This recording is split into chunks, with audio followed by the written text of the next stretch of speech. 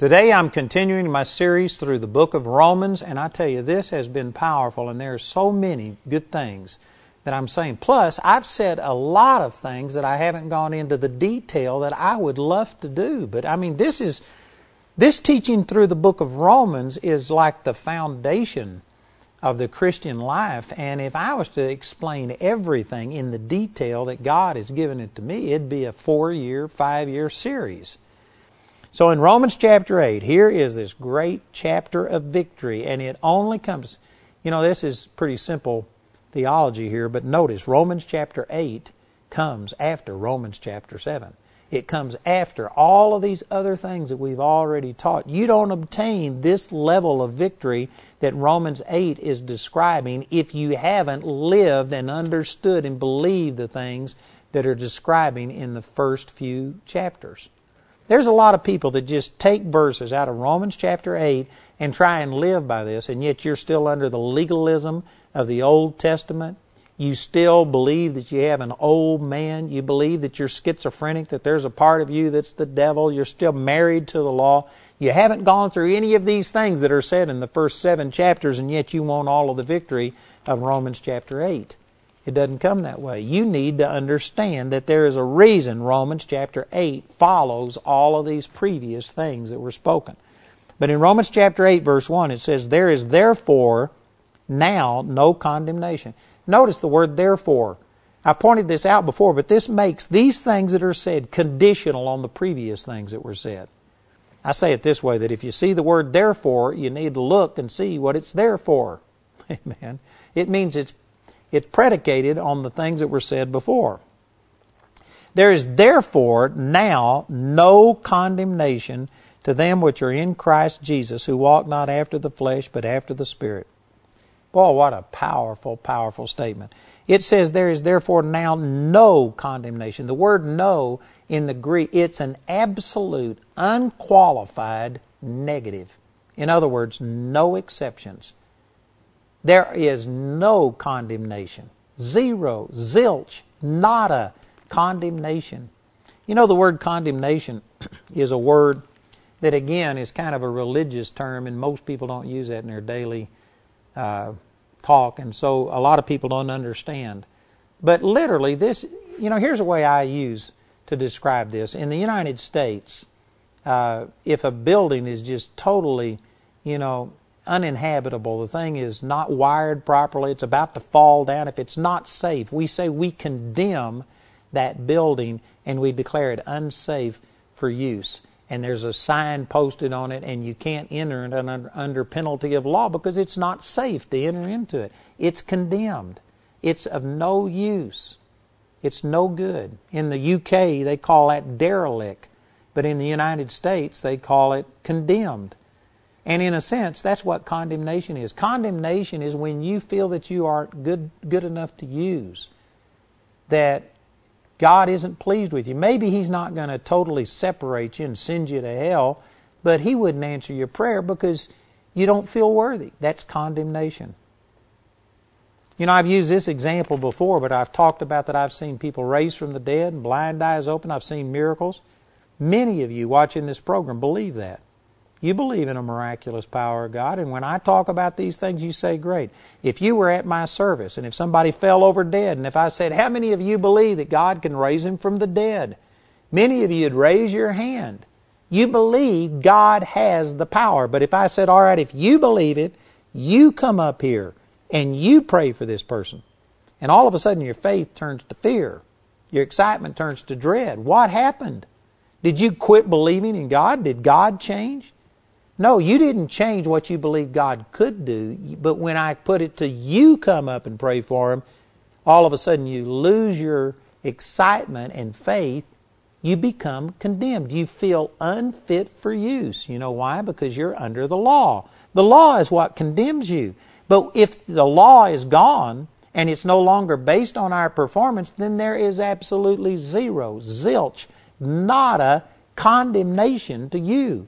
You should not feel condemned. Over in Hebrews chapter 2, it says, in the last part of that, it says that there should be no more conscience of sin. You shouldn't be sin conscious. You shouldn't be trying to relate to God and constantly pulling an inventory. Oh God, am I worthy? Have I done enough? Have I prayed enough? Have I fasted enough? Have I done this? That's condemnation. And there is no condemnation to them who are in Christ Jesus. And I know some of you are thinking, well, read the rest of the verse. It says, who walk not after the flesh, but after the Spirit. And they say, well, see, there is no condemnation if you are doing everything right, if you are living a holy life. That totally undoes everything that the book of Romans has taught up until this place. If you're going to say that the only time that you are really right with God and that there's no condemnation in your life is when you're doing everything right, then you've just totally voided the whole spirit of everything that Paul had said up until this point. That is not what this means. Matter of fact, some of the translations even leave that phrase out. Now, I don't believe it should be left out, but I'm saying that the point stands that there is no condemnation to them who are in Christ Jesus, period. No condemnation from God. But is that to say that there is no condemnation, period? No, because if you aren't walking in the Spirit and instead you walk in the flesh, or another way of saying that is, if you go out and live in sin, there is condemnation, but not from God. You could say it this way. You could say that there is no condemnation from God to them who are in Christ Jesus, period. And that is absolutely true. But if you are in Christ Jesus and you go live in sin, God's not going to condemn you, but other people will. For instance, you go out and rob a bank because, after all, it doesn't matter on my performance anymore. God's dealing with me based on who I am in the Spirit, and I've been born again, and in the Spirit I'm righteous and holy and pure, and God still loves me, and God is not going to impute sin unto me, 2 Corinthians chapter 5. So I am free to go rob a bank. Did you know you could rob a bank and God will still love you as you sit in your prison cell rotting away? It's true that there is no condemnation from Jesus, from God, but there is condemnation from people. There is judgment. You are going to be held accountable. There are consequences to your sin. You can't just take what I'm saying and, man, you're so excited about this that you decide that, you know what, the speed limit is for people that are under the law. I'm not under the law, and God loves me despite my performance, and so praise God, I'm going to speed if I want to. Did you know what? God will love you while you're sitting there and that cop is writing you out a ticket and giving condemnation, judgment to you. So, see, it's not incorrect to say that there is no condemnation to them who are in Christ Jesus, who walk not after the flesh but after the Spirit. If you're just talking about condemnation from all possible sources, well, then it's true that you do have to walk not after the flesh in sin, but you have to walk after the Spirit to avoid condemnation from people, from the devil, from your own conscience. But it is also true that if you were talking about just in the spirit realm, in your personal relationship with God, there is no condemnation to them that are in Christ Jesus, period. God is never going to condemn you. God condemned His Son for you. And it goes on to say that. In verse 2 it says, for the law of the Spirit of life in Christ Jesus hath made me free from the law of sin and death. Deuteronomy chapter 28 talked about if you obey and observe to do all of the commandments, then Deuteronomy 28, 1 through 14 comes on you, which are all of the blessings. But if you fail to do all of the commandments, then Deuteronomy 28, 15 through 68 comes upon you.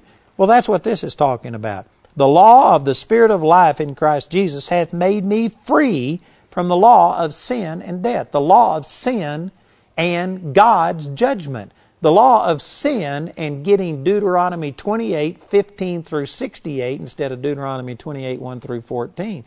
Jesus has set me free from that.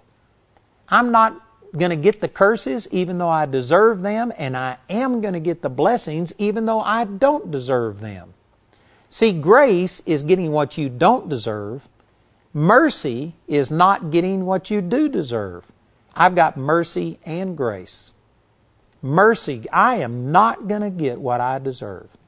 And grace is that God has given me all of these things that I don't deserve. Man, that's powerful. The law of the Spirit of life in Christ Jesus hath made me free from the law of sin and death. I made this point over in Romans chapter 6. I'm not going to go back and develop it the same way I did then, but just as I did in Romans 6, you have been freed, F-R-E-E-D, from sin, the sin nature, but whether you walk free, F-R-E-E, is dependent on whether you know some things. It's the same thing here. You have been made free from the law of sin and death. You could say you have been freed from the law of sin and death, but it doesn't necessarily mean you're going to walk in that freedom. You have to know some things. You have to know that you have been set free. You have to know that I'm not bound anymore. I don't have to be like this. I don't have to be this mean person. I'm changed in my nature, and as quickly as I can renew my mind, then the life and the joy, the peace, the love that I have in my spirit can begin to start dominating my mind and my emotions and dominating my actions. But it's a process. The change that you get when you first get born again is instantaneously. You instantly pass from death unto life, and you're a new person in your spirit. But you spend the rest of your Christian life renewing your mind and gaining control of your actions, and it's a process. Man, that's powerful. In verse 3, he says, "For what the law could not do, in that it was weak through the flesh." See, this is the exact same thing that it was said many times in Romans chapter 7, that the law is perfect and holy and pure, but I'm carnal. It wasn't the law that was wrong, it was me that was wrong. To give a perfect standard to an imperfect person is just not a good thing. And this is what he's saying. For what the law could not do, in that it was weak through the flesh, my flesh. The law wasn't wrong, it was me that was wrong. And what the law couldn't do, in that it was weak through the flesh, God sending His own Son in the likeness of sinful flesh. Notice, Jesus wasn't sinful, but He came in flesh. He came in a physical form, but it wasn't a sinful flesh. His was a perfect, holy, pure flesh, as holy and pure as Adam was. Now in the Spirit, Jesus was perfect spirit, soul, and body, but His flesh was without sin. He came in the likeness of sinful flesh, and for sin, He condemned sin in the flesh of Jesus, not in my flesh. Man, this is why Jesus had to come. Because sin had to be judged. Sin had to be paid for. Sin cost something. And there had to be a payment made. And God didn't want us to have to pay in eternal separation from Him, being damned because of our own sin. And so He sent His Son. And His Son came in flesh, not sinful flesh, but flesh. And God put His wrath and His judgment and His condemnation upon His Son so that you and I would never be condemned. It goes on to say in verse 4, the reason that happened was that the righteousness of the law might be fulfilled in us who walk not after the flesh but after the Spirit. And this is based on verse 3, that God sent Jesus, who became in the fashion of sinful flesh. He wasn't sinful Himself, but He was fashioned in a body like us, and God condemned Jesus so that you and I would never be condemned. Boy, that is such a powerful truth. And I spent some time explaining that the word condemn means to feel unworthy or unfit, not being able to be used. If you ever feel that way, in a sense, you are voiding what Jesus came to do. Jesus was condemned so that you would never be condemned, so that God would never reject you, so that you would never have to feel like God wouldn't answer your prayer, or wouldn't use you, or that you aren't worthy. Jesus became all of those negative things so that you could receive all of His acceptance and love and forgiveness. And notice it says that the righteousness of the law might be fulfilled in us. Through Jesus, in my born-again spirit, I am as righteous and holy and pure as Jesus is. Again, I know if you haven't been following me and going through this, this is probably very offensive to people, but this is exactly what the Scripture says. 1 John chapter 4, verse 17 says that as Jesus is, so am I in this world. Not just in the one to come, but in this world I am as Jesus is. that I am the righteousness of God in Him. 2 Corinthians 5:21. He made Him to be sin for us who knew no sin, that we might be made the righteousness of God. And when you put that together with 1 John 4:17, it's the righteousness of God in this life, not just in the world to come. Ephesians chapter 4, verse 24 says, put on the new man, which after God is created in righteousness and true holiness. True holiness. The righteousness of the law. In your spirit, you're as pure and holy as if you had never sinned. That is nearly too good to be true news. And sad to say, most of the religious people do not believe that, do not know it. It sounds offensive to them. You know, when the Lord first showed this to me, I could spend a lot of time talking about this, but let just suffice it to say that I was religious to the core. I had accepted that I was a sinner, and I understood unworthiness and sinfulness and shame more than most people. Even though I haven't done the overt outward things, I was convicted of the sins of the heart, my attitude, and I just felt unworthy and ungodly. And when God started showing me that I had been made righteous, I saw it in my heart. I understood it intellectually before I could embrace it emotionally. And when I first saw this, I knew it was true. But man, it just was so contrary to everything that I'd been taught. I remember I used to stand in front of my mirror at home, and I'd look at myself eyeball to eyeball, and I'd quote scriptures like, as Jesus is, you are that way right now, Andrew, in your spirit. You are holy and pure. That Jesus became sin so that you, Andrew, could be the righteousness of God in Him. Andrew, you were created in righteousness and true holiness. And I would say those things knowing that it was Scripture and knowing that it was true. But boy, I mean, all the hair on the back of my neck would stand up with fear, like, oh God, don't kill me. I'm just trying to act on what the Word said. I mean, the Scripture just set me free from this. But did you know that it's talking about the righteousness of the law? This is what some people are trying to obtain through their own actions. You can never get there through your own self. You will never be perfect in yourself, but you can receive perfect righteousness as a gift. You can't earn it. You can't be that good, but you can have it imputed unto you. He took your sin and gave you His righteousness. And you now have the same righteousness as if you had done everything perfect, as if you had never sinned. That's nearly too good to be true, but it's all true. Romans 8:5, it says, for they that are after the flesh do mind the things of the flesh. The word flesh here is the Greek word sarx, S-A-R-X, and it's just talking about the non-born again part of you. Your spirit is the part that's born again. Your soul and your body are not born again. Now they're subject to change, and you can change them to the degree that you renew your mind and act on the Word of God. And you can receive deliverance from depression. You can receive forgiveness, joy in this place of depression and things like that. You can receive healing in your body. But those things aren't automatic. It's proportional to how you renew your mind and do things. But in your spirit, you're already perfect. So the word flesh here is talking about that non-spirit part of you, your body and soul combination, specifically the parts that haven't been renewed and aren't under the control of God's Spirit. That's what the word flesh is talking about. And notice it says, they that are after the flesh do mind the things of the flesh, and they that are after the Spirit, the things of the Spirit. Boy, this is powerful. You want to know if you're in the flesh, are you doing things in your own ability, or are you doing things spiritually? Here's how you can tell. If you are after the flesh, you are thinking on the things of the flesh.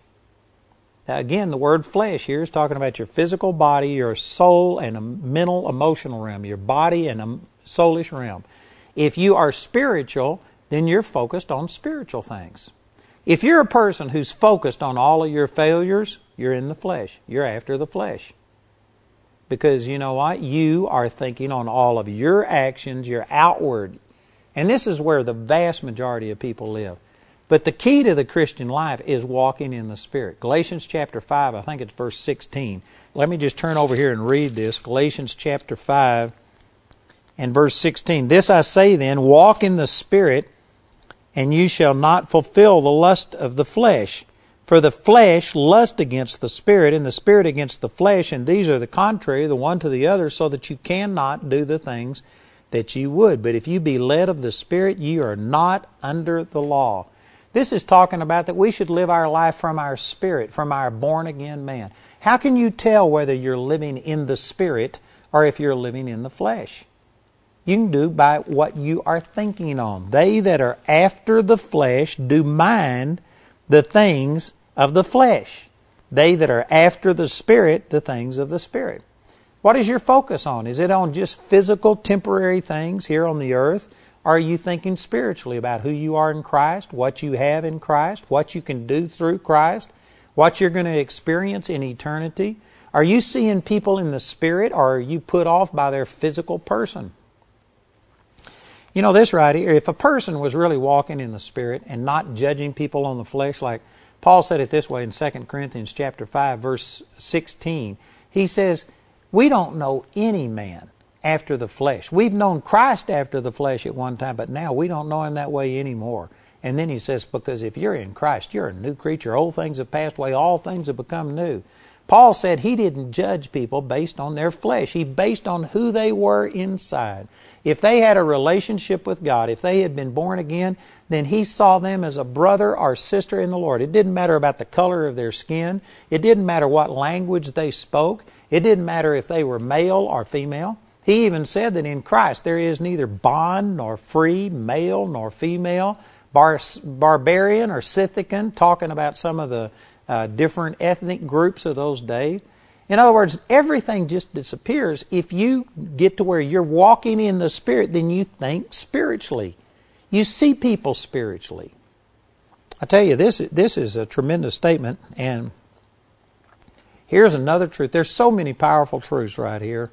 But in the book of Romans, chapter 8, one of the keys to understanding this is the little word in and after. These two words. The word in is talking about your position. The word after is talking about how you act. For instance, this says, they that are after the flesh do mind the things of the flesh, but they that are after the Spirit do mind the things of the Spirit.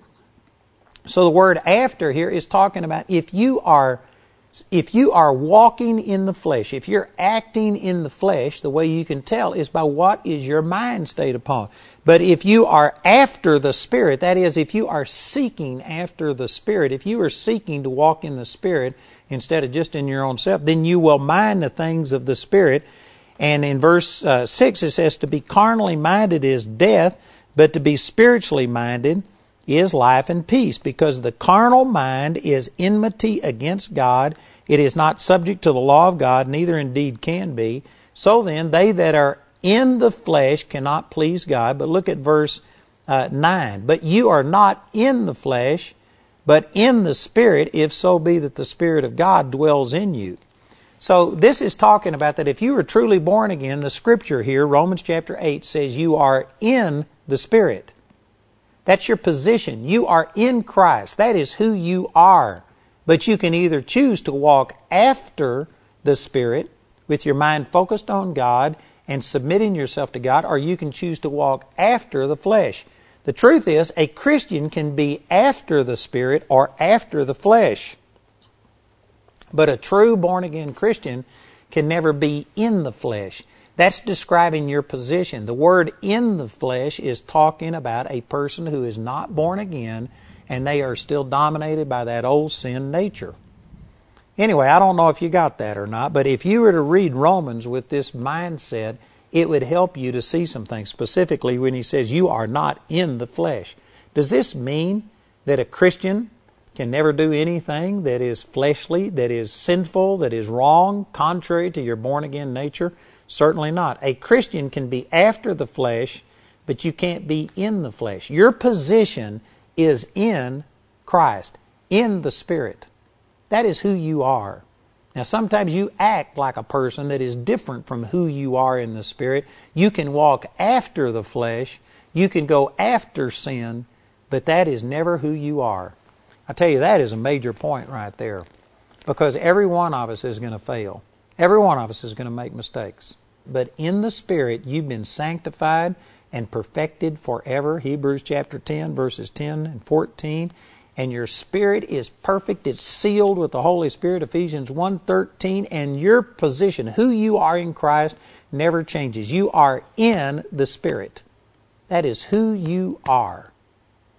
Now, you can walk after the flesh or after the Spirit, but you are in the Spirit. You are never in the flesh. And go back to Romans chapter 8. There is therefore now no condemnation to them which are in Christ Jesus. That is your position. You are baptized into Christ. You are a new person.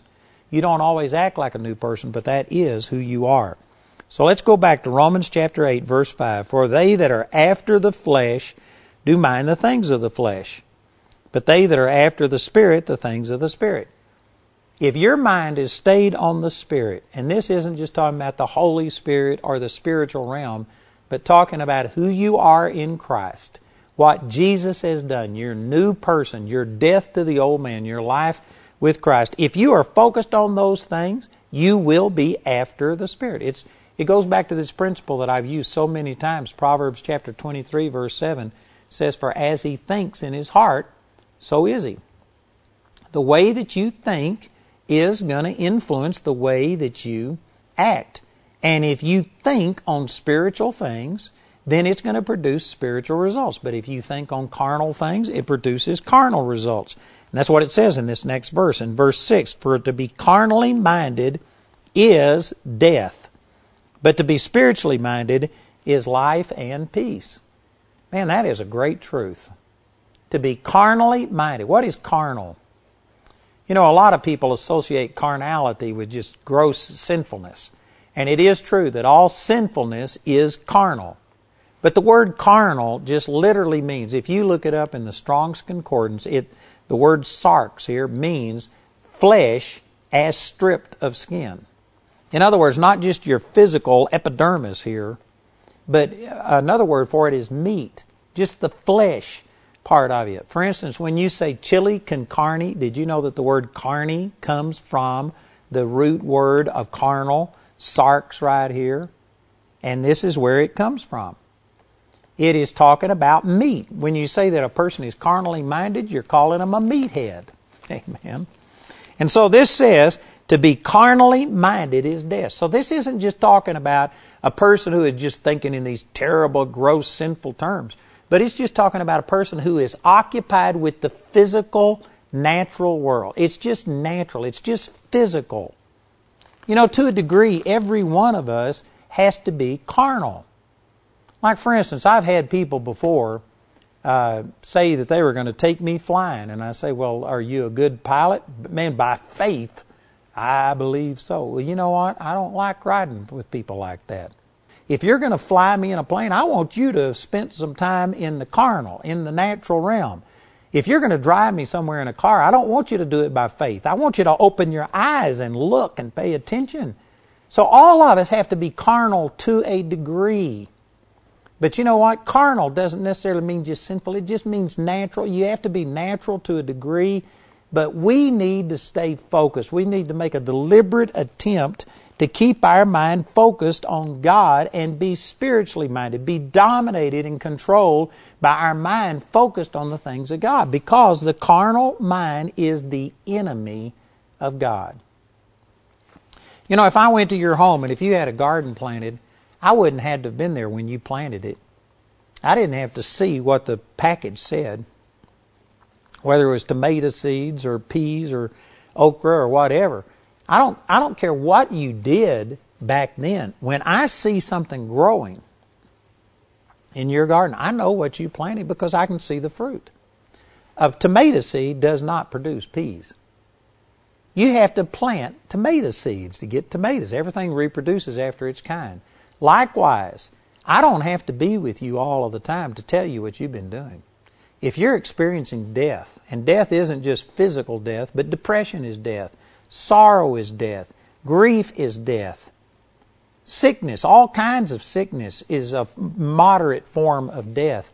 If you are experiencing those things, it's because your mind hasn't been stayed upon God. You hadn't been spiritually minded, because all it produces is life and peace.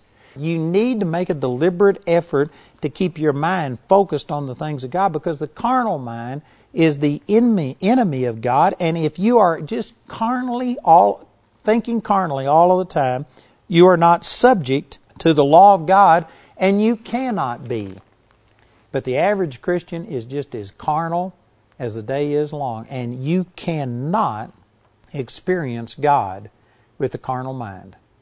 Again, I could preach on that for a long time. That is a powerful truth. In verse 8, so then they that are in the flesh cannot please God. Now again, this isn't talking about how you act. This is talking about your nature. The word in the flesh, that phrase in the flesh, is talking about your position outside of Christ. You are in the flesh. You aren't born again. You don't have this new nature.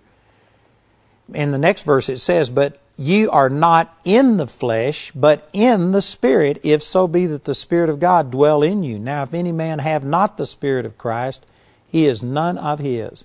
So even though a Christian may not be living up to all that Jesus has purchased for them, your position is in the Spirit, not in the flesh. The last part of this verse says, now if any man have not the Spirit of Christ, he is none of his. You know, when I start talking about who I am in Christ, that I'm righteous and holy and pure, that I have the mind of Christ, I know all things, and on and on. I've taught a lot of these different things. Many people just see that they don't know themselves spiritually. All they know is their physical body and then this mental, emotional part, and they think that that's all there is to them. So when I get to talking about that I'm righteous and holy and pure, etc., they think I'm talking about in this physical, natural realm. But that's not what I'm talking about. I'm talking about who I am in Christ. And people will say, well, who do you think you are? This right here says that if the Spirit of Christ is not in you, then you do not belong to Him. In other words, if you claim to be a Christian, then according to this verse and also Galatians chapter 4, 2 Corinthians 5:17, many other places, you have been changed in the spirit level. The Spirit of His Son has been sent into your heart. You have the Spirit of Christ. And He didn't come in with just a portion of His power and His holiness. He is 100% who He is. And if He's living on the inside of you, then you are that way. You are righteous and holy and pure. And if anybody says, well, I can't believe that, then according to this verse, you don't belong to Him. If you belong to Him, then you have the Spirit of Christ that has been put on the inside of you. You are God-possessed. Man, that's awesome. And if you really understood that and were spiritually minded and focused on who you are in Christ, it would begin to start manifesting itself in the way you think, in the way you react to things, in your actions. It would change everything. I'm telling you, this is my testimony that when the Lord showed me these things 45 years ago is when He began to start showing this to me. And when the Lord showed these things to me, it was just effortless change. As I changed the way I saw myself and I saw that Christ was in me and that I was in Christ, it wasn't me living, but it was Christ living in me. When I saw these things, it changed the way I thought and it changed the way I acted. Look at this next verse. It says, if the Spirit... Well, I skipped a verse, but let me just read this 11th verse because it fits perfectly with what I was saying. In verse 11, but if the Spirit of Him that raised up Jesus from the dead dwell in you, He that raised up Christ from the dead shall also quicken your mortal bodies by His Spirit that dwelleth in you. This is not only talking about at the second coming of the Lord when we get totally changed and get a new glorified body and soul, but even in this life, to the degree that we can renew our mind and see who we are in Christ and understand these truths that Paul has presented, you can experience that resurrection life right now. Jesus said in Matthew chapter 6 in what is commonly called the Lord's Prayer, He said for us to pray, Thy kingdom come, Thy will be done on earth as it is in heaven. How is it going to be in heaven? Over in the book of Revelation, it says there won't be any more sorrow, there won't be any more crying or tears. The former things have all passed away.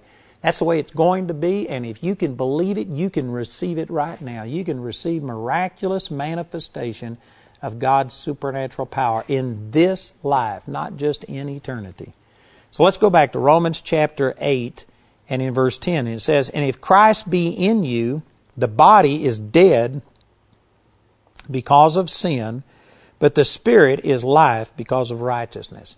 Did you know that our mortal flesh, just the very fact that I use the word mortal, is quite a statement, because God created man to be immortal, to never die.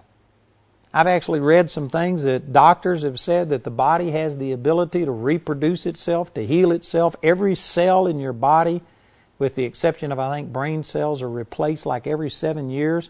And technically speaking, man was made to live forever. They can't understand exactly why we die. The reason we die is because we transgressed the commandment of God, and He told us in the day we did that, we would die. And so we die, and we are now mortal, whereas God created us to be immortal. So that's important. It says the body is dead because of sin, because every one of us had a sin nature. That sin nature has corrupted our body and our mind. And we're in the process of changing the way we think and changing the way we act, but it will never be perfect in this life. We are going to have to be changed and wait on the second coming of the Lord, or either our death and resurrection, to be able to get this immortal body. That's what it talks about in 1 Corinthians chapter 15. So anyway, all of this fits together. He's saying that you can't do it in your own self. The law is trying to tell you about your physical actions, and you will never act well enough to have a relationship with God. You need to get out of the flesh, out of the physical, start walking in the Spirit, keeping your mind stayed on the Spirit. If you are just trying to live the Christian life by your own power, it's impossible. It can't be done. Because the body is dead because of sin, but the Spirit is life because of righteousness. In the spirit realm, you've been made the righteousness of God. You now have the Spirit of God in you, and you can do all things through Christ. And then, I already read this verse, but let me read it again. It's awesome. Verse 11. "But if the Spirit of Him that raised up Jesus from the dead dwell in you, He that raised up Christ from the dead shall also quicken your mortal bodies by His Spirit that dwelleth in you."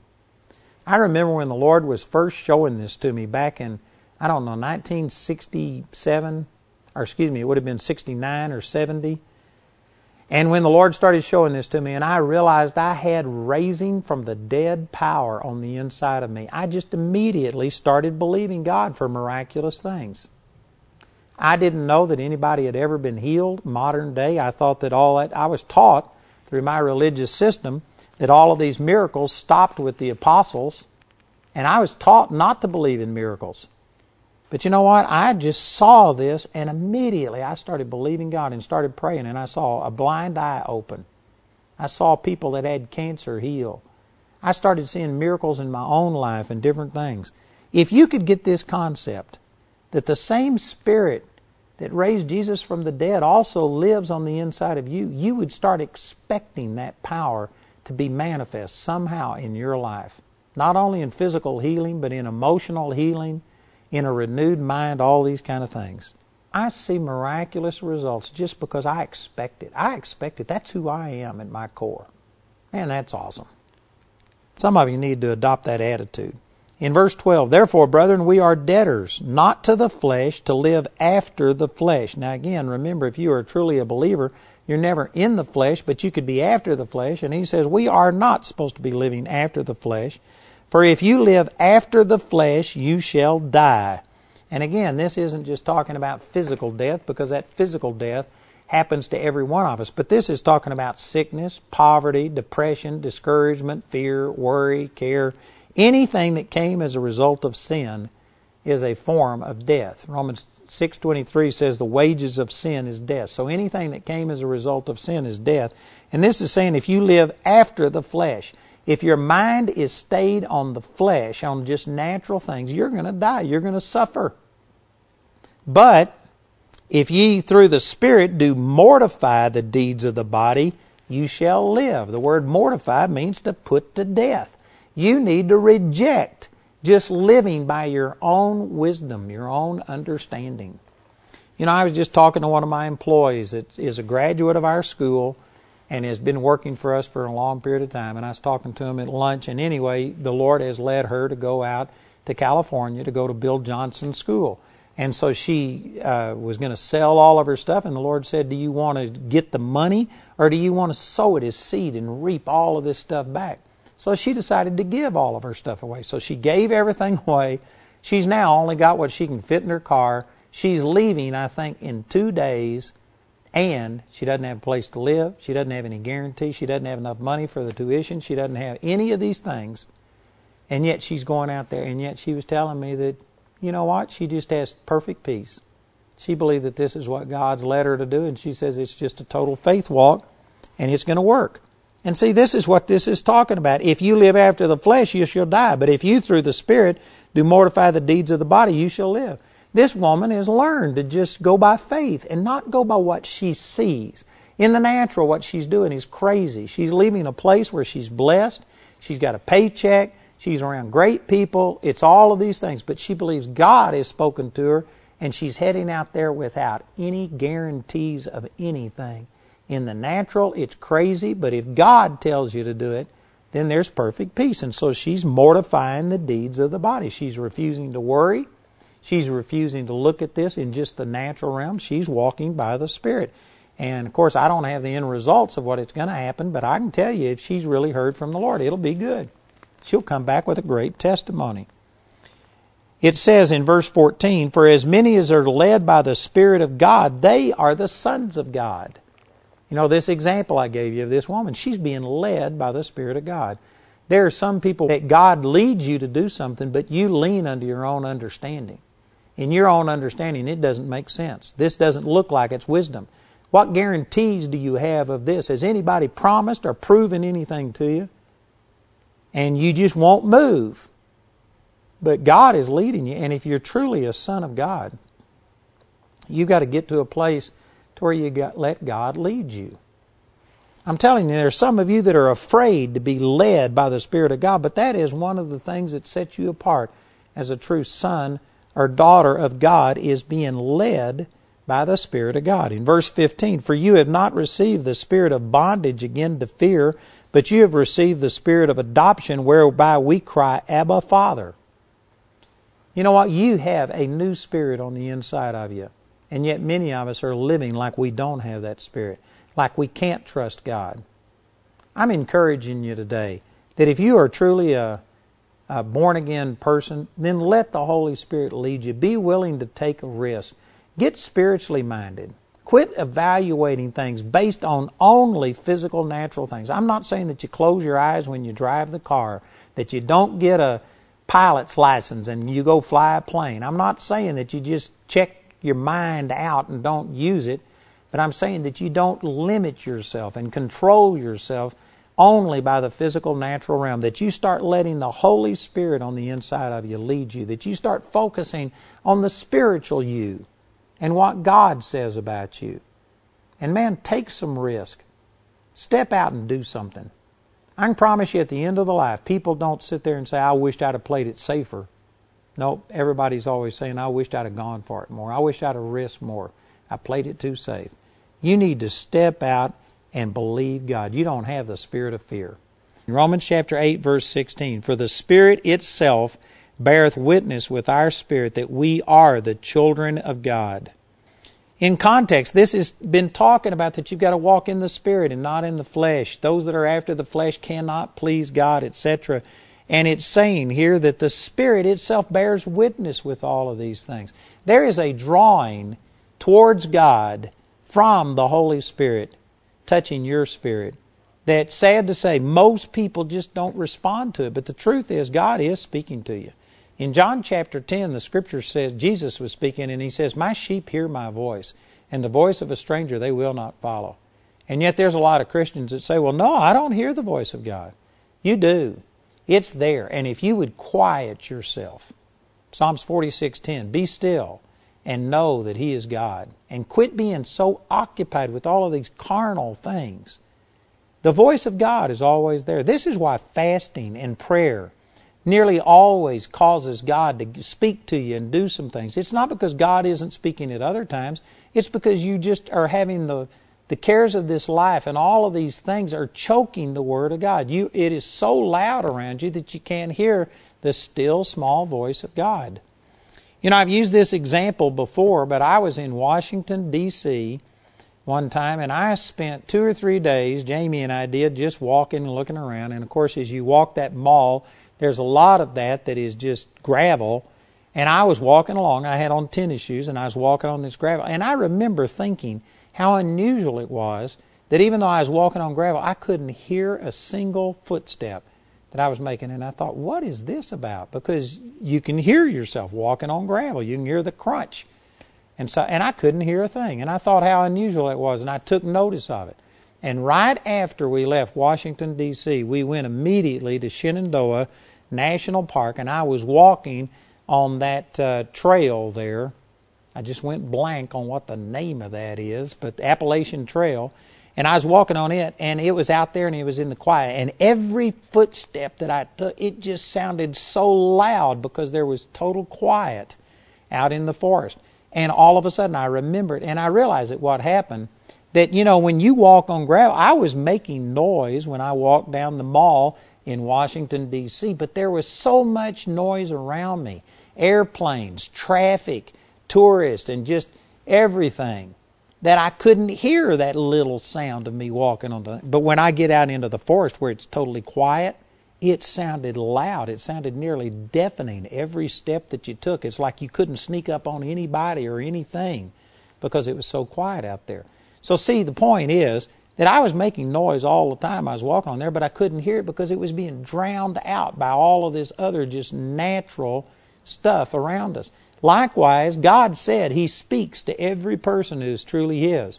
If you are born again, God speaks to you all of the time, but you may not be able to hear it because you have the television so loud, the radio so loud, your iPod so loud, and all of these other things. And we are just so focused, we're carnally minded, and it's drowning out the voice of God. But the truth is that God does speak to us, and the Spirit is bearing witness with you 24 hours a day.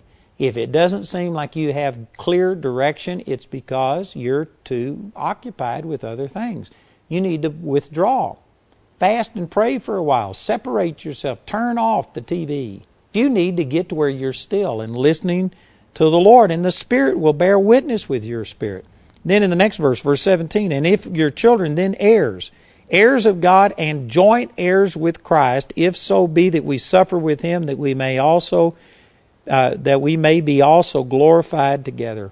Again, I could minister on this for a long time, but we aren't just heirs. We're joint heirs. In the United States, if you have a joint checking account, that means that it takes 2 signatures to cash a check. You can't just, if you have 2 people on the signature thing, you can't just one person sign it. It takes both signatures to make the check valid.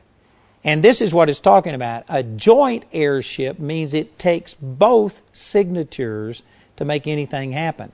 Now, Jesus has already signed His name to who you are and what you have. He's told you that you can cast out devils. Whatever He's done, you can do also, and all of these things. He's already signed His name on there. All you've got to do is enter into agreement. And when you sign, then that's enough to release this power of God. On the positive side of this is, if you were to sign over your power and authority to the devil, it doesn't happen. See, Adam had this power that God created him with, and it was his exclusively. And when he yielded himself to the devil, well, then all of this power and authority passed to the devil because it was his to do with whatever he wanted. But now our authority and everything that we've received is a joint heirship. And even if we were to sign things over to the devil and yield ourselves to him, Jesus will never sign that check. Jesus will never enter into agreement with that. And so it's a safeguard, it's a protection. Everything that Jesus has provided for you, He's already signed His name to it. Everything good, it's already done. All you've got to do is enter into agreement, and boom, the power of God flows. Everything negative that you want to do, Jesus will not agree with that. He will never put himself in agreement, and so you will not lose and transfer all of these awesome things that God has done for you to the devil the way that Adam did. It's safeguarded by us being joint heirs together with Jesus. In verse 18 he says, "For I reckon that the sufferings of this present time are not worthy to be compared with the glory which shall be revealed in us." Man, every one of these verses is so powerful. I've got a lot of things I could say about that. Notice it says that the glory which shall be revealed in us, not to us. See, there's a lot of Christians that believe that when you get born again, it's just kind of like a legal thing. It's something that your name was entered into the book of life. It was done in heaven, but in earth, there's really no difference whatsoever. You're the same person. You're just the old sinner saved by grace. But this is saying that when we get to heaven, this glory is going to be revealed in us. It's already there. It says in 2 Thessalonians chapter 2 that you have been called to the obtaining of the glory of the Lord Jesus Christ. That's not something, it's going to be complete spirit, soul, and body when we go to heaven. But right now, in your spirit, you already have the glory of God on the inside of you. And when we get to heaven, it's going to be revealed what was in us. It's not going to be that we're going to get something new. Our physical bodies are going to get something new. They'll be changed from mortal into immortality. Our soulish realm will be changed from corruptible into incorruptible. But in the spirit, your spirit is right now as righteous and holy and pure as it will be 1,000,000 years from now in eternity. Your spirit is perfect. You're identical to Jesus. You're awesome in the spirit. And this is just andiology, but I think that this is why over in the book of Revelation it says that God's going to wipe all tears away from our eyes. It's not because every person that makes it to heaven is going to limp in and just barely get in and they were crying and so hard that He's going to have to comfort them. I think that it's when we stand before Him and all of a sudden we know all things, even as also we are known, 1 Corinthians chapter 13, and we see that we had this resurrection life on the inside of us.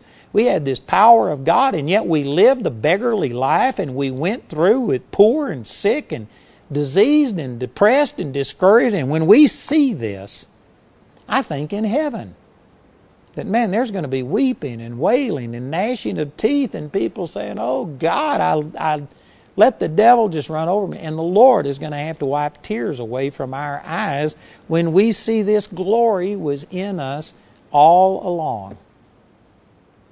Man, that is awesome. I tell you, I just pray, just like Paul prayed in Ephesians chapter 1, that God would open up the eyes of your understanding and help you to see this. And notice the first part of this verse. I reckon that the sufferings of this present time are not worthy to be compared with the glory which shall be revealed in us. You know, I've been to Auschwitz.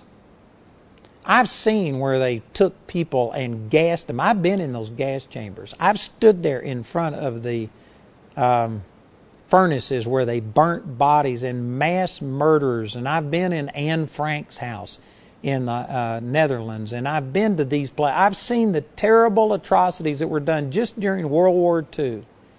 And you know, when you see that, if you look at it in just the natural, you think, man, these people suffered so much. How could they ever get over this? Even in eternity, how could people get over it? But then I think of scriptures like this.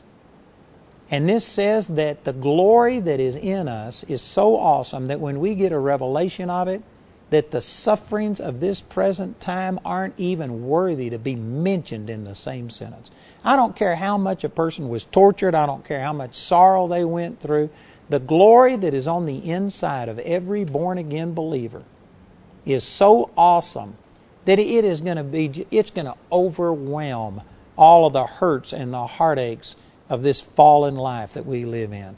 When we get to heaven and get perfect knowledge of this, it's going to be like a tsunami that comes upon a little sandcastle that somebody built on the beach. It's just going to overwhelm it. It's going to wipe it out so that it's like it never existed. And I'm telling you, this is a powerful passage of Scripture. The sufferings that you are going through right now aren't even worthy to be mentioned in the same sentence with the glory that's on the inside of you. So it just depends on where's your focus. Are you going to be focused on your problems and all the things that you're going through, or are you going to focus on the good things that God has done and the promises in eternity? You know, you may be going through some things that you're saying, for the rest of my life, I'm going to have this problem. But you know what? It's only this life. It's only in this physical body. In eternity, all of those things, the former things, are going to be passed away. And if you could, and quit being carnal and just thinking about the natural things. I'm not saying that you don't have problems. I'm not saying that you don't hurt. I'm not saying that it's wrong for you to hurt. But I'm saying if you could look beyond that to see who you are in Christ, what Jesus has done for you, if you could get a glimpse of your future is so bright that you have to squint to look at it. It would just literally blind you to all of the things that you're suffering down here. So that, man, you could rejoice even in the midst of all of these problems. I really believe that with all of my heart. You know, right now, I'm not going to bore you with details, but just this last few days, I've dealt with problems on 3 continents of this earth. We've got problems all over the world. People that are out representing us, running Bible schools and doing things. We've had problems all over the world. Now, I can either focus on that and focus on the problems, or I can focus on the fruit that comes through these things. You know, the Scripture says, I believe it's Proverbs chapter 14, it says, where there is no ox, the crib is clean, but much increase is by the strength of the ox. You know what that's saying is that if you've got an ox, it's going to give you strength. It's going to help you to get things done that you couldn't do just on your own power, but you're going to have to clean up some mess. Amen. It's just the way that it is. And likewise, I'm seeing God use people who've graduated from our school, gone out and doing things, and they're touching people all over the world. We've met with kings, presidents. We are seeing millions of people's lives change. There's awesome fruit, but there's also some mess. And I can either focus on the mess, and I can sit there and become focused on that and the part that I don't like, or I can focus on all of the good things that's coming from it. It's my choice. I don't ignore that there's things that have to be cleaned up. I'm not shirking my responsibility. I'm scooping the stuff out and cleaning out the things and dealing with problems. But you know what? I stay focused on the glory that's in us, the good things. I'm thinking spiritually minded, and because of it, it's what enables me to keep going when sometimes it'd be easier to just pull back and do less so that I have to deal with less problems. But I'd also have less fruit if I did that. I tell you, God is using that analogy that I spoke right there to speak to some ministers all around the world that some of you are thinking of drawing back because of the effort that's involved. God is saying you need to be driven by fruit, not by all of the work that it takes to get that fruit. And so he says in the next verse, for the earnest expectation of the creature waiteth for the manifestation of the sons of God. This is talking about the animal creation. For the creature was made subject to vanity, not willingly, but by reason of him who has subjected the same in hope. Verse 21, it says, because the creature itself shall also be delivered from the bondage of corruption into the glorious liberty of the children of God. Did you know that the animal creation is going to be in eternity? Now that doesn't mean that every dog, every cat, every bug that has ever lived on this planet is going to live, but the animal creation itself will be preserved.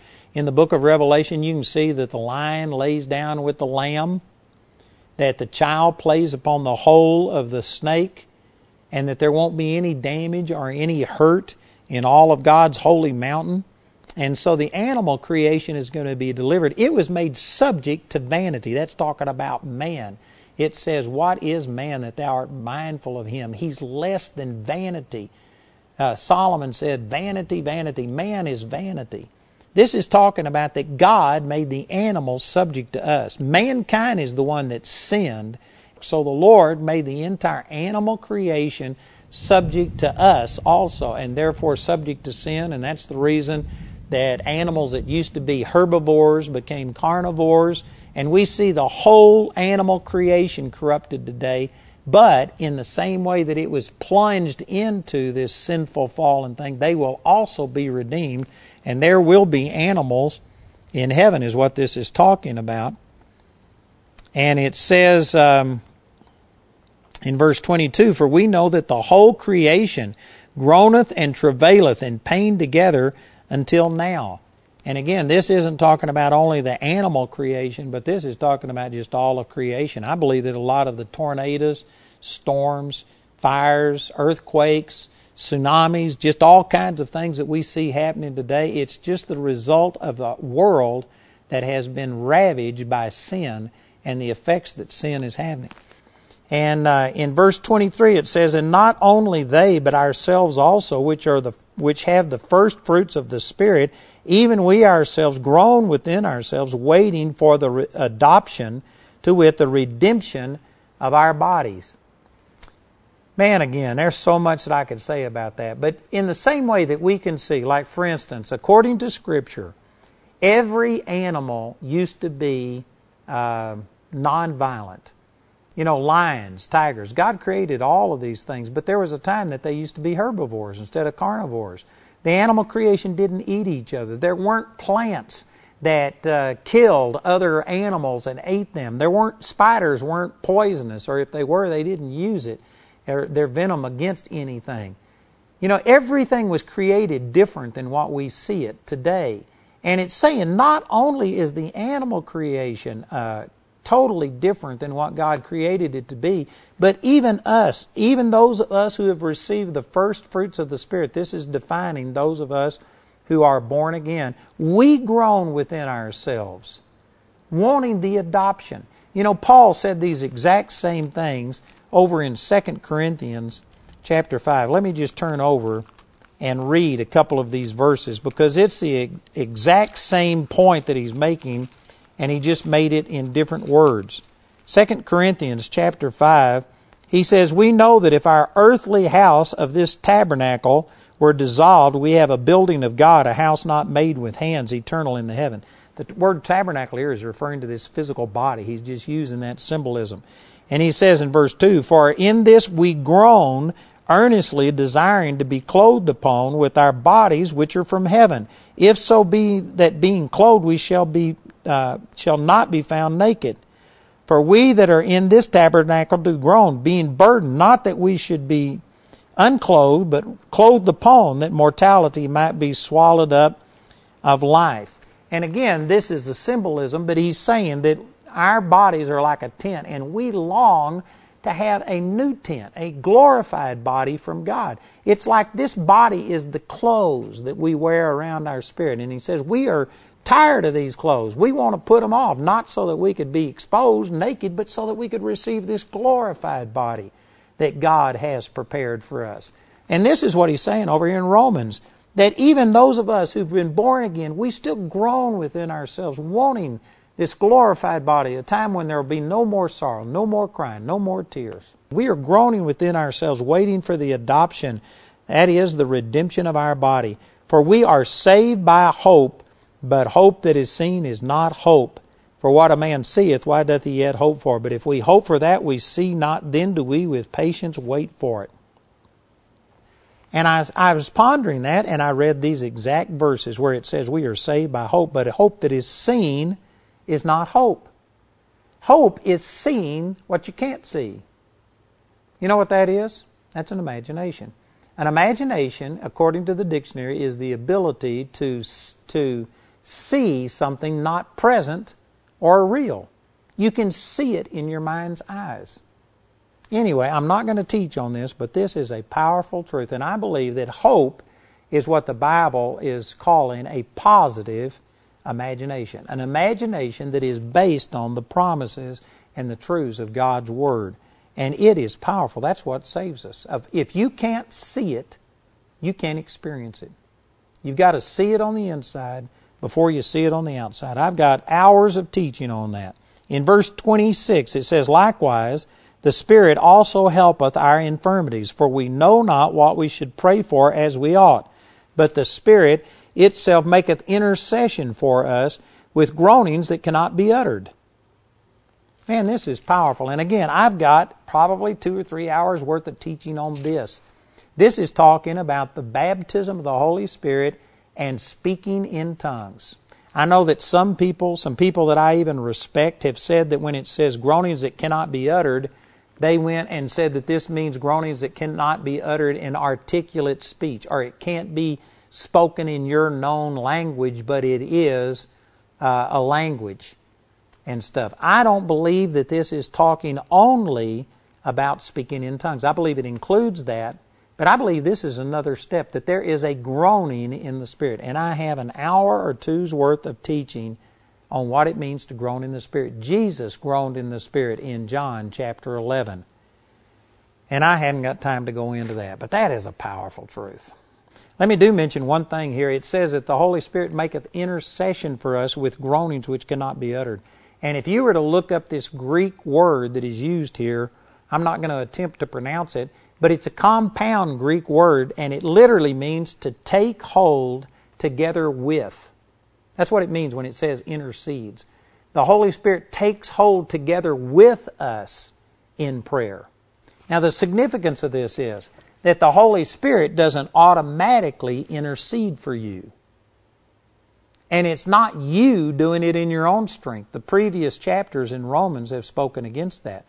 But here's what it's describing. Is that you start in your effort, in your feeble effort, and say, oh God, help me. And you call upon Him, and the Holy Spirit takes hold together with you and intercedes through you and produces something powerful. And so this is really a tremendous word picture, because it's not you praying and asking God to just do something on His own, and it's not the Holy Spirit doing it without you. It's both of you together. The Holy Spirit intercedes when you intercede. When you draw upon His power, when you call upon His might, the Holy Spirit will take hold together with you and help you to overcome the problems in your life. But He won't do it for you, and you certainly can't do it by yourself. It has to be this union between you and the Holy Spirit. Man, that's powerful. And again, the baptism of the Holy Spirit, which includes speaking in tongues, is a tremendously important part of this. I know that not a lot of people agree with that, but I tell you, it's scriptural. It's powerful, and it is something that you need. I've prayed in tongues a long time today already. In verse 27 it says, and He that searcheth the hearts knoweth what is the mind of the Spirit, because He maketh intercession for the saints according to the will of God. This is referring to the Trinity, Father, Son, and the Holy Spirit, that even though they can be separated, they are one. And God the Father knows the heart of the Spirit. And so when you let the Spirit take hold together with you and begin to start interceding, God the Father can read and understand the heart of the Holy Spirit perfectly, because they are one. And the Holy Spirit communicates in a way that reaches God, and there is perfect contact, perfect communication between you and God when you're letting the Holy Spirit make intercession through you. And then verse 28, I tell you, I wished I had an hour to deal with this one. We know that all things work together for good to them that love God, to them who are the called according to His purpose. People have misused that verse to say that God causes everything, that God sovereignly makes everything happen, good or bad. If you get raped, if somebody is murdered, if somebody dies, if your business fails, if your marriage fails, God is sovereign. God is working everything together for good. This verse says that God can work it together for good. It doesn't say that God causes it. It is wrong for people to sit there, Christians to sit there and attribute the bad things that happen in our life to God. God is not the author of the bad things. James chapter 1 says every good and every perfect gift comes down from the Father of lights. Don't be deceived, my beloved brethren, is what he started that with. Every good and every perfect gift comes from the Father of lights. It's a deception if you are blaming God for the bad things. God is not the source of the bad things. And so this verse has been misused and misapplied. But there is a truth here, that God can take anything, even if it is bad, even if the devil did it, and He can work it together for good. God can bring good out of any bad thing that happens to you, but don't blame God for it. If you blame God for the bad that happens in your life, then that makes you submit to it. It makes you receptive to it. And Satan is only using those things to steal, kill, and destroy. And the way that you overcome is to resist the devil. If you submit to the devil, you're actually empowering him, and he'll just continue to destroy your life. You need to know that it says, James 4:7, submit yourselves therefore unto God, resist the devil, and he will flee from you. Some things are from God, some things are from the devil. You submit to the things that are of God, you resist, you fight against the things that are from the devil. Man, that is so simple. And yet it's amazing how religion has messed this up. This isn't saying God causes bad things. It's just saying God can work it together for good. And notice it starts off by saying, and we know. The word and is a conjunction. That links this statement to what was just said previously about the Holy Spirit taking hold together with you.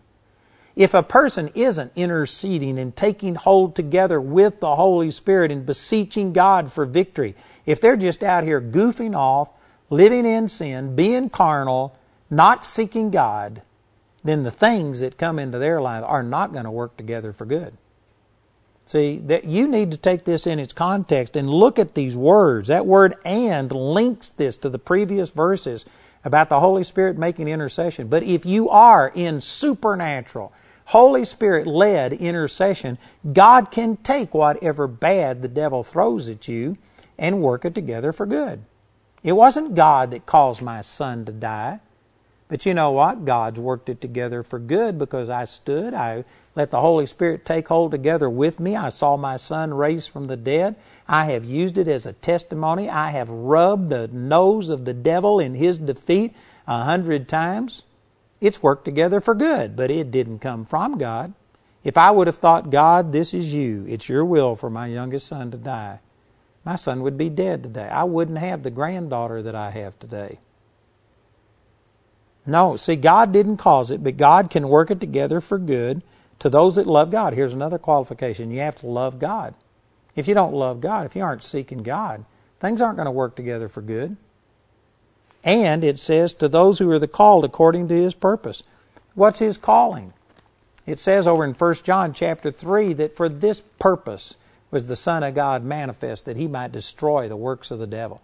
If you are functioning in His purpose, you're resisting the devil. So this is for those people who are operating in intercession, who love God and are resisting the devil, then God can take anything the devil throws at you, anything that life throws at you, and work it together for good. Man, that is a great, great truth. In verses 29 and 30, he talks about predestination. And I'm not even going to get into that, but the only times that the word predestination or predestinated is used in the Bible is right here in Romans chapter 8 and also in Ephesians chapter 1. There's actually only 2 separate instances, but in each instance it uses the word twice. So there's a total of 4 times that the word predestinate or predestination is used. It's all right here and in the first chapter of Ephesians. And the key to predestination is it right here. It says, for whom He did foreknow, He also did predestinate. God didn't predetermine anybody to do anything. He gave us a free will. But for those who of their own free will chose Jesus, He foreknew that that would happen. And for the people who He knew would choose Jesus, He has predetermined that you will be conformed to the image of His Son. If you will cooperate, you can experience it in this life. You can experience His will being done on earth as it is in heaven. If you don't cooperate, and if you operate in fear, unbelief, doubt, traditions of man, you may never experience it in this life, but you will be conformed to the image of His Son when He comes back, and you'll be changed in a moment, in the twinkling of an eye, and you'll become a brand new person on the outside in your soul and in your spirit. So it is going to happen. That's just how simple it is. This isn't saying that some people are predestined to be saved and others are predestined to be damned. That's not what this is talking about. And then I want to go on to these last few verses. In verse 31, it says, what shall we say then to these? What shall we then say to these things? If God be for us, who can be against us? He that spared not His own Son, but delivered Him up for us all, how shall He not with Him also freely give us all things? Who shall lay anything to the charge of God's elect? It is God that justifieth. Who is he that condemneth? It is Christ that died, yea, rather that is risen again, who is even at the right hand of God, who also maketh intercession for us. Who shall separate us from the love of Christ? Shall tribulation, or distress, or persecution, or famine, or nakedness, or peril, or sword? As it is written, for thy sake we are killed all the day long. We are accounted as sheep for the slaughter. Nay, in all of these things we are more than conquerors through him that loved us. For I am persuaded that neither death, nor life, nor angels, nor principalities, nor powers, nor things present, nor things to come, nor height, nor depth, nor any other creature shall be able to separate us from the love of God which is in Christ Jesus our Lord. Man, those are some powerful, powerful verses. I tell you, if we could just believe this and understand it, that if God be for us, who can be against us? Who can succeed against us?